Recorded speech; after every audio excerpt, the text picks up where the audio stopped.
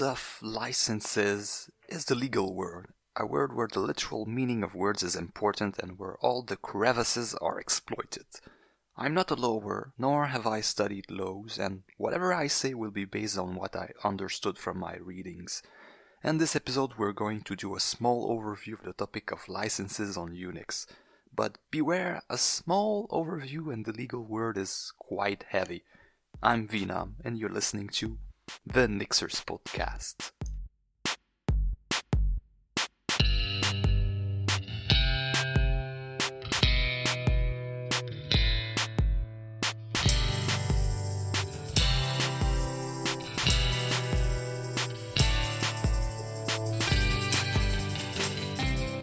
Let's first define what a software license is. From Wikipedia. Start quote. A software license is a legal instrument, usually by way of contract law, with or without printed material, governing the use or redistribution of software.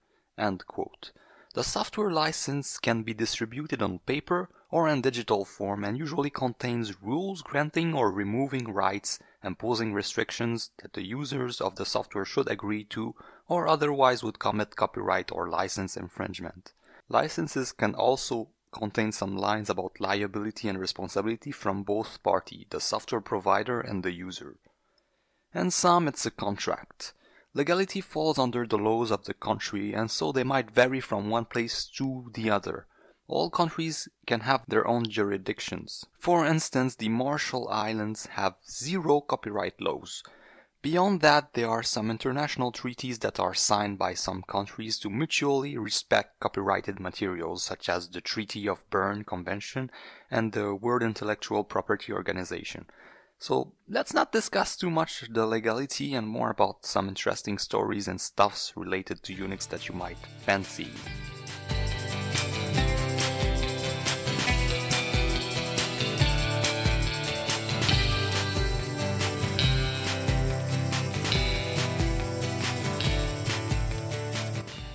In the 50s till the 70s, 80s, it was common for computer programs to be shared with their source code. It was the norm. Everyone had the permission and the ability to modify the software for their specific usage. There were even organizations of users and suppliers that got formed around sharing the softwares, such as Share and Deakus. This changed around the end of the 60s when the competition in the software world got tighter. Usually it was the hardware manufacturer that shipped the software with the hardware it was producing, but now independent software distributors started selling the software untied to the hardware. A court case filed in 1969, started in 1975 and finally dropped in 1982, US versus IBM, stated that bundling hardware with software was anti-competitive and brought monopoly to the marketplace. Which is weird if you talk to the DRMs of today. And so some of the software industry of the 70s and early 80s began distributing binaries and proprietary packages, taking measures to limit the copying and spreading of their softwares so that they could keep their marketplace. While the software is distributed this way, as binaries that is, it cannot be studied nor changed. Unix-wise, before 1975, all the research Unix that Bell Lab produced were for internal use only. It was only in 1975 that the first source license for Unix version 5 was sold to the University of Illinois Department of Computer Science, UIUC.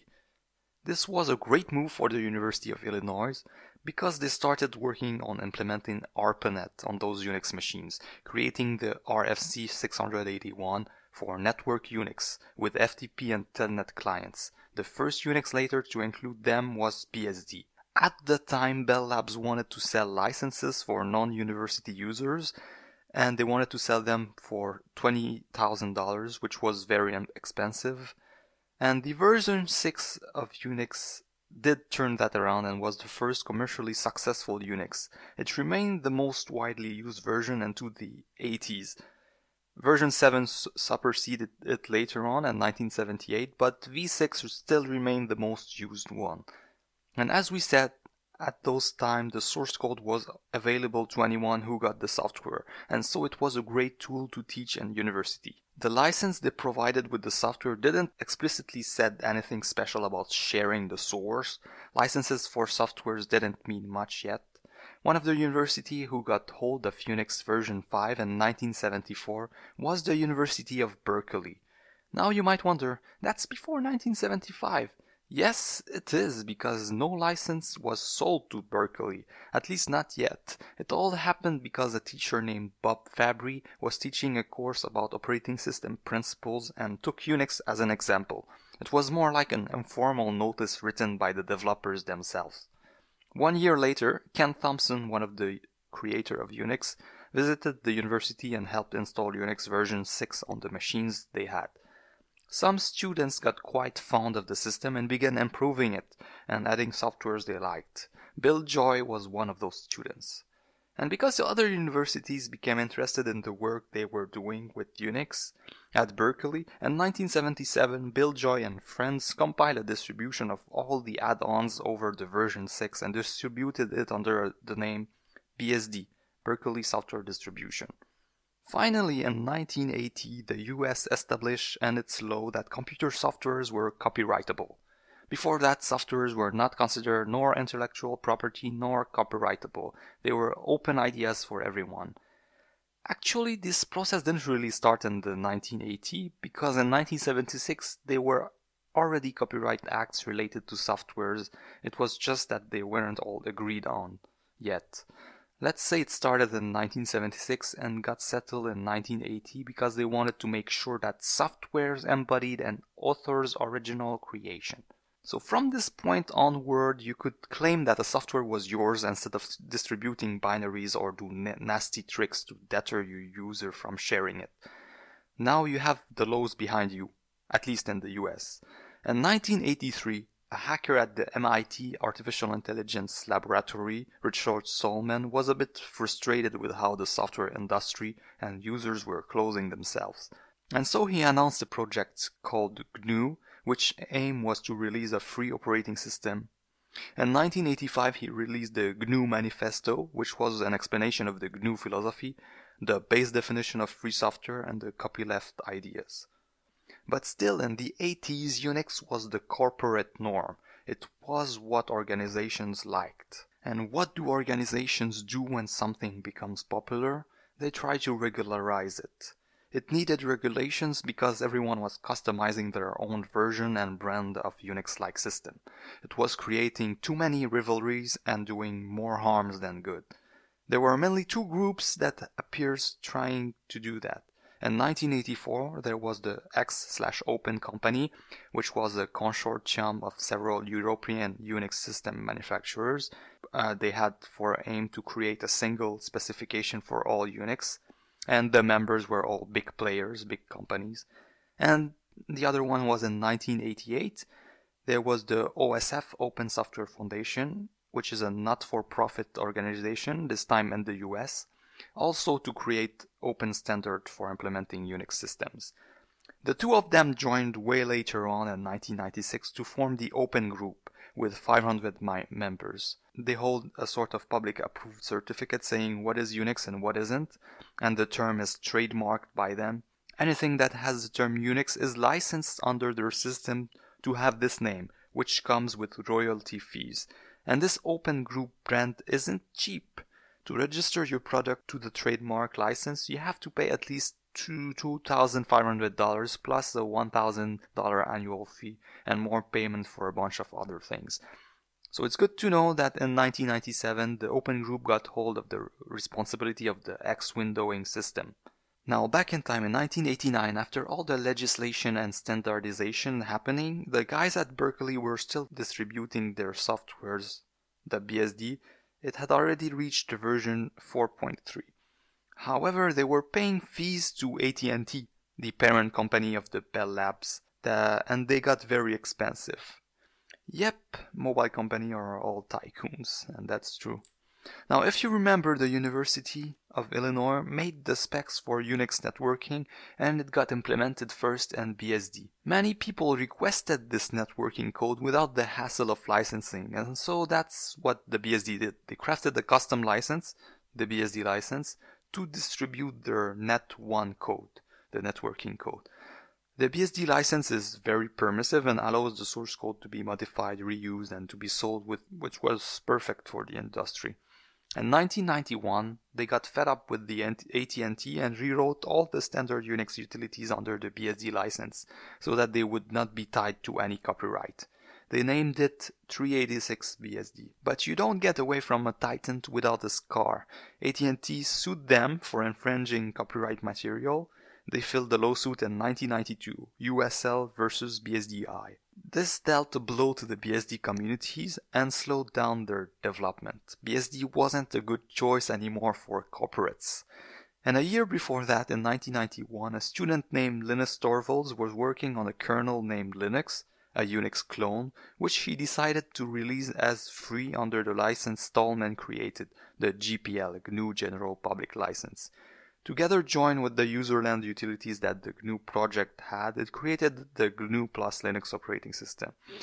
It had no ambiguity with the license and attracted the attention of volunteer programmers and spread because of the open community and sharing ideas, much like the first days of Unix with university students. Then 1 year after it had started in 1993, the case USL versus BSDI lawsuit was settled out of court and the FreeBSD and NetBSD projects emerged.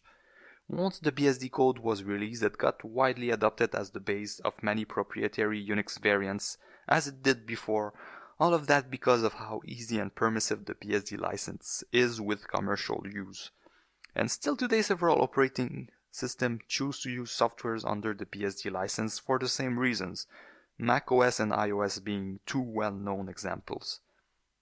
In 1995, the Apache HTTP server, commonly referred to as Apache, was released under the Apache License 1.0, which is also a permissive BSD-like license that allows commercial use. It was used to undergird the advent of the World Wide Web. In 1997, Eric Raymond published The Cathedral and the Bazaar, which was one thing that more or less put into word what the hacker community loved about sharing softwares.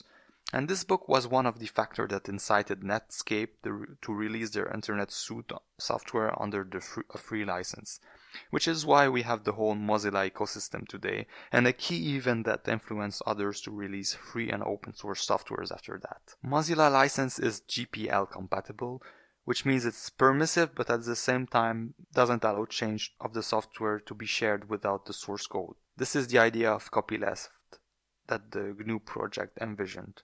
In 2002, a company named Santa Cruz Operation released the source code of some ancient Unix relicensed under a BSD license. SCO was the first Unix company founded in 1979 and filed bankruptcy in 2007. It used to port many Unix softwares to many platforms. One fun use of that release was on the Nintendo Game Boy Advance, which was made to run with the Unix V5 using a PDP-11 emulator. It's also a great way to learn about operating system theories, and this is where we are now. You might be questioning yourself a lot about licenses, just like BSD has relicensed itself and the SCO relicensed their Unix. How is relicensing possible? What do those licenses really mean? What are the ones used today and what should I know?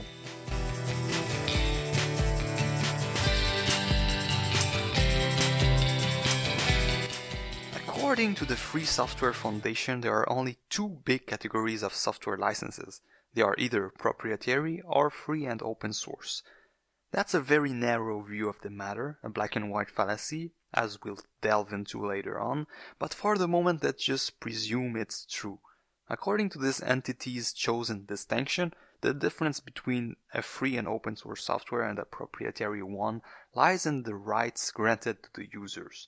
A free and open source license being one that allows both modifying and reusing the software, which as a premise implies that the source will be somehow available. Then again, according to their distinction, a proprietary software is everything else. But what about softwares without licenses an unlicensed software? Is it outside of the copyright protection? Is it in the public domain? What if that software is an internal trade secret software used inside the company? There are no correct answers to this. It depends first on the country and second on the court choice during the legal appeal. And some it's complicated. In the US, a software distributed without license is fully copyright protected and thus you can't legally use it until the right has been granted. That's as long as there is an owner to the software, which is usually before the copyright expires. Some countries like the United States have a limited lifetime for copyright. When the copyright or patent expires, it falls under the public domain. A patent being a right to a certain type of invention, which is again a vague term. There are other legal mechanisms too, such as legislations and trademarks. What about softwares distributed on GitHub without license, you may ask? Well, yes, beware, that is also applying here. Under most international treaties such as the Berne Convention, an author automatically obtains the exclusive right to anything they have written, even rights over derivative works. So remember to always add a license to your projects when pushing them. However, it's also not as simple as that. Someone using a software without license can win a court appeal and the copyright can be waived away. The legal border is thin because releasing anything without license is not like releasing with a license. The only true way to relinquish a software into the public domain is to do it explicitly via a license such as the CC0, Creative Commons 0, and the What the Fuck public license. That way you're assured to have completely lost ownership, trademark, and patent to the software. You must be explicit about whatever you do so that you stay in accordance with the country's laws.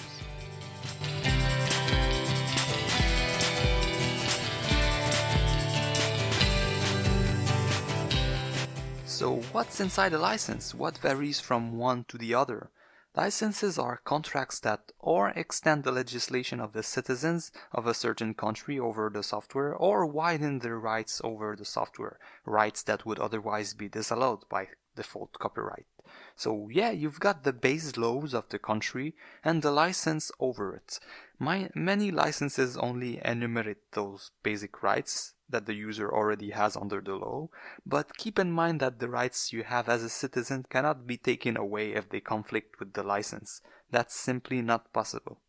Free software licenses are said to be more or less non-contractual extensions, as they aren't really an agreement between parties, but that remains to be contested as they are still an agreement, somehow.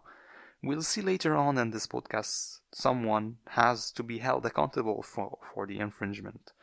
For instance, citizens in the US that owns a software have the explicit right to use the software with a computer, even if that software accidentally makes a copy of itself.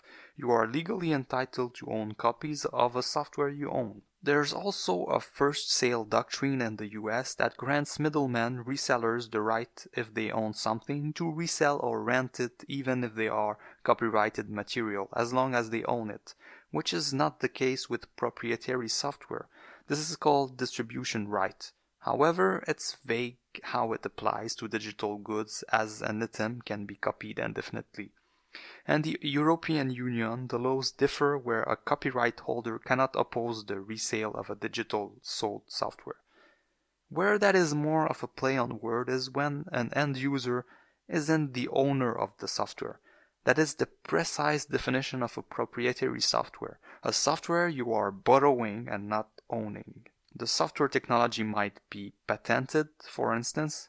The intellectual property rights remain with the entity that provided the software, and thus a proprietary software doesn't give you the same right as a citizen as a software you own. In that case, the user has to sign an EULA, end user license agreement, with the digital good owner to be able to use it. Otherwise, without accepting the license, the user may or not be able to use the software at all. And EULA is yet another contract between the end user and the licensor that establishes the right the user has. Most of the time it is about liability, holding the software distributor non-liable for damages, or the user liable for infringement, and restrictions, which can range from forbidding reverse engineering, benchmarking, to limiting the number of users and the number of devices the software can be used on, etc. Free softwares also have an ULA that is part of the license. We'll see those in a bit. A nasty way of including the ULA is to do it in a shrink wrap manner.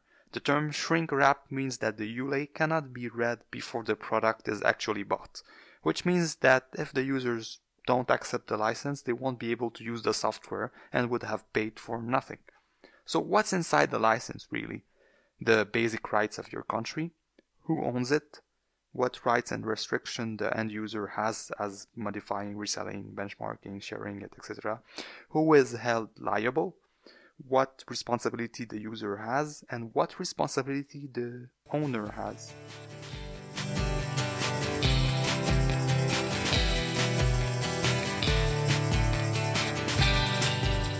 Depending on the way those previously mentioned liabilities, rights, and restrictions are set, the license is said to be more open and free or less open and free.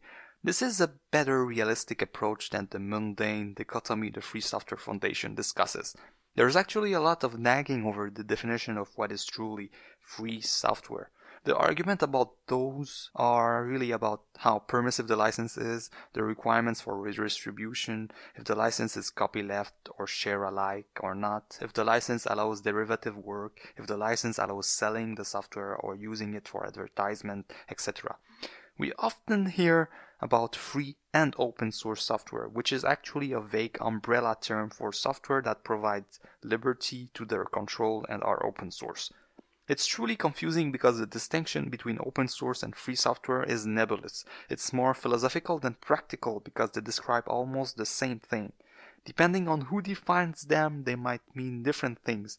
It's a philosophical word, and using free and open source software doesn't make anyone cry, and that is why it's used as majority of the time instead of simply the term open source or the term free software. Some example organizations and groups that put those definitions together are the Free Software Foundation, FSF, the OZ Open Source Initiative, the Debian Project, the BSD Project, etc. They all have different guidelines and definitions for free and open source software licenses, but generically they all allow to use the code for any purpose, modify it and redistribute it, which is normally forbidden by default copyright.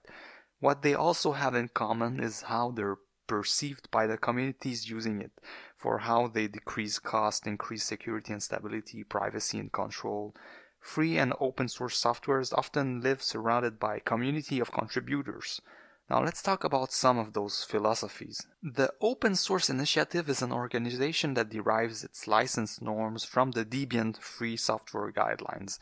They hold a list of licenses that they certify open source. Their definition is an open source license is a type of license for computer software and other products that allow the source code, blueprint, or design to be used, modified, and or shared under defined terms and conditions.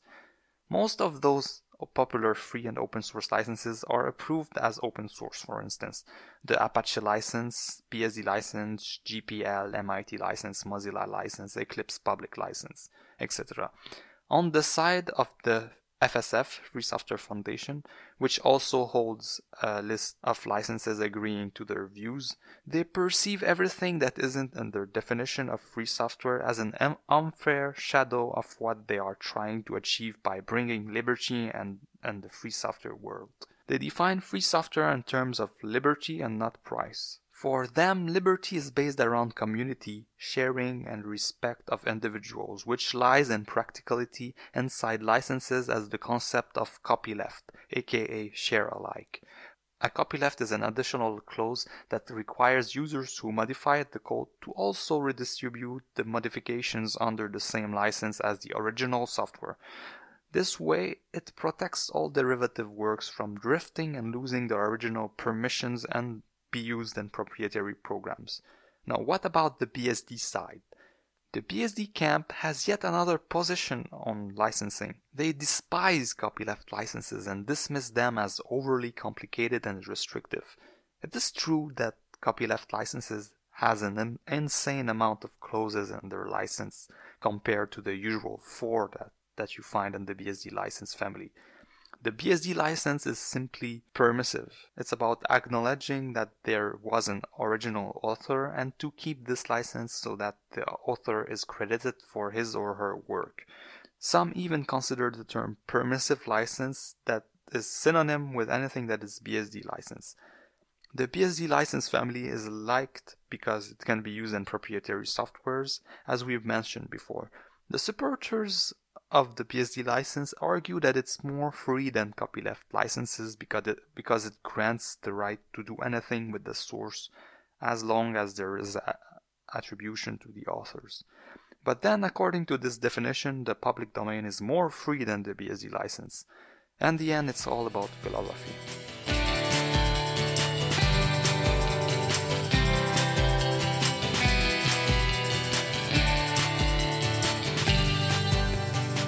Because the BSD license only requires you to give credits to the authors without imposing any limitation on the usage, it can be used in proprietary softwares, as we mentioned before.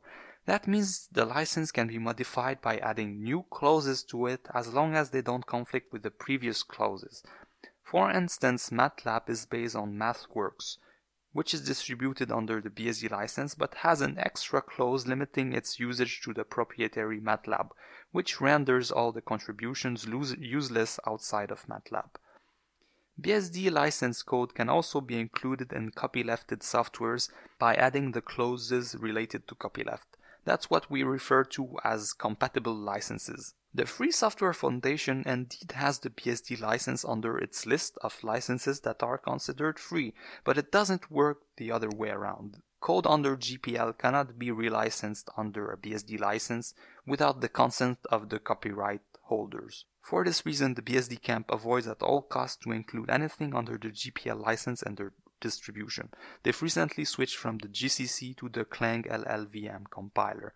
Another reason is that GPL v3 includes new clauses about patent and trademark, which some individuals try to avoid. Some stay with the softwares under the v2, some switch to the BSD licenses.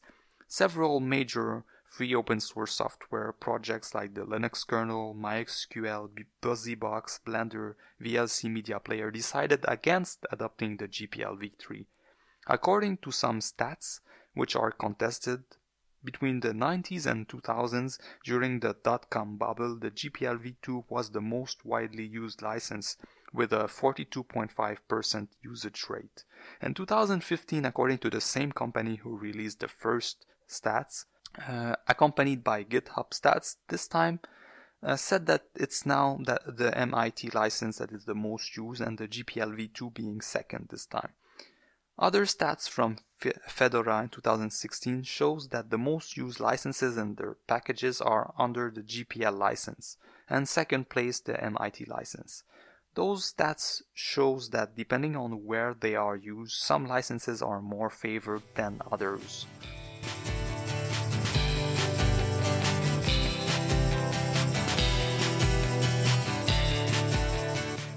Let's answer some odd questions. Can an open source software be used for commercial purposes? Sure, as long as the license doesn't limit you for what you want to do commercially. But beware that commercial is not equal to proprietary. Some licenses don't allow you to place extra restrictions on the user. Can I call my program open source or free software or X something? It's probably better to avoid that if your license isn't listed as an approved on that organization or group website. You have the right to call it whatever you want in the end, but that would confuse people way too much. That applies even if you have just changed a few words or added one clause. Any small change applies. It's now a different license. Can I use the code that a miner released as open source? This falls back to the laws of the country related to liability and copyright. In a lot of countries, the copyright is usually transferred to the legal parents who will sign and handle everything, just like with the parents of child stars. So when using the software of a minor, you are actually dealing with his or her parents. Can I have many licenses on a single software? What it's referring to is called multi-licensing, and the answer is yes, but that depends. Multi-licensing is the practice of distributing a software under two or more different set of terms and conditions. If someone wants to use the software, they can choose whichever license pleases them. Where it becomes tricky is when that license is permissive and allows adding terms to it. The original distributor is then not allowed to include the changes of a contributor that changed the license until all the original licenses are compatible with and not contradictory with the original one. The GPL goes a long way with that, not allowing code under the GPL v3 to be used with the code under GPL v2 if it doesn't include the any later version statement, for instance. Multi-licensing is common in scenarios where a free software company wants to make business. They release a software under a free license and another license which allows to create proprietary softwares but has royalty fees. This is a sort of business model of companies that use free software and want to remain the single vendor of it. There are many examples of multi-license software such as MySQL, FreeType. So, can I swap the license along the way? Can I change the license after I've set it in the first place? The short answer is yes, but again that depends. If you own all the code, then you can re-release the software under any license you want. That includes suddenly making a software under the GPL license into a proprietary one. The problem that arises is when you include patches, fixes, and parts of code you don't own into your first released free software. Now, if you can prove those contributions are benign, not significant, and that the free and open source software license discussed or didn't discuss the topic of contribution, then you might be able to prove the code is still all yours, the original author. Otherwise, you will have to contact the other contributors so that they relinquish their software to you, a legal agreement that they give you ownership of their code. That's why in some communities like the FreeBSD and OpenBSD camp and also the Linux kernel, copyright assignment is considered bad taste, so there's none. What if someone still uses the prior free and open version, you may ask? Then this person is still able to make changes to the software as they wish.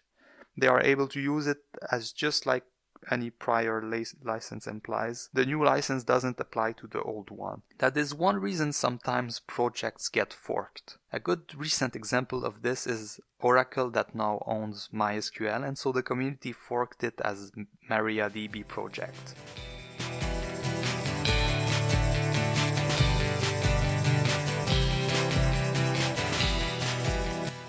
There are many examples of legal battle fought over free and open source licenses.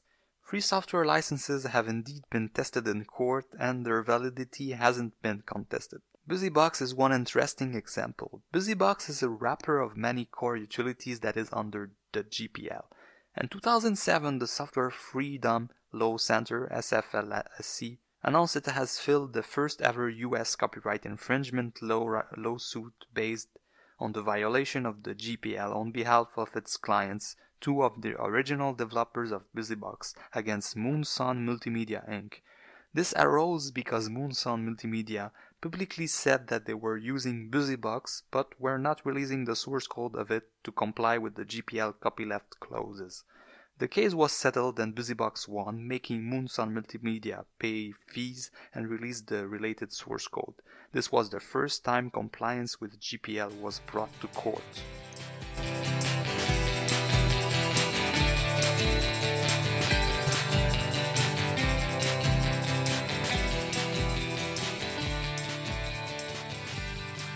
Let's give out some tips to choose the right license. There are websites which make it easy to search amongst licenses and understand their terms without having to read all the crevices in them. However, like all summaries, they don't go into all the details. So check out Too Long to Read, Don't Read Legal and ChooseAlicense.com. There's also a tool called FOSSA, which helps keep track of what licenses you are using so that you comply with them. So that's it for this episode. Legality is a deep subject. There are 2 books in the show notes that go into more details. One is called Understanding Open Source and Free Software Licensing, which is a freely available book. I haven't read, but that I've just skimmed through. It goes over all the different licenses and discusses their ins and outs. The second one is also free. It's called Fundamentals of Software Licensing. This podcast was truly insightful for me. It answered a lot of questions I had, and I hope it did for you too. And as usual, there's going to be a link in the show notes if you want to contribute, and you can comment on the extended podcast thread to add anything that I'm missing or anything interesting or anything that I was mistaken about. So that's it. Cheers. It was Vinam for the Nixers podcast.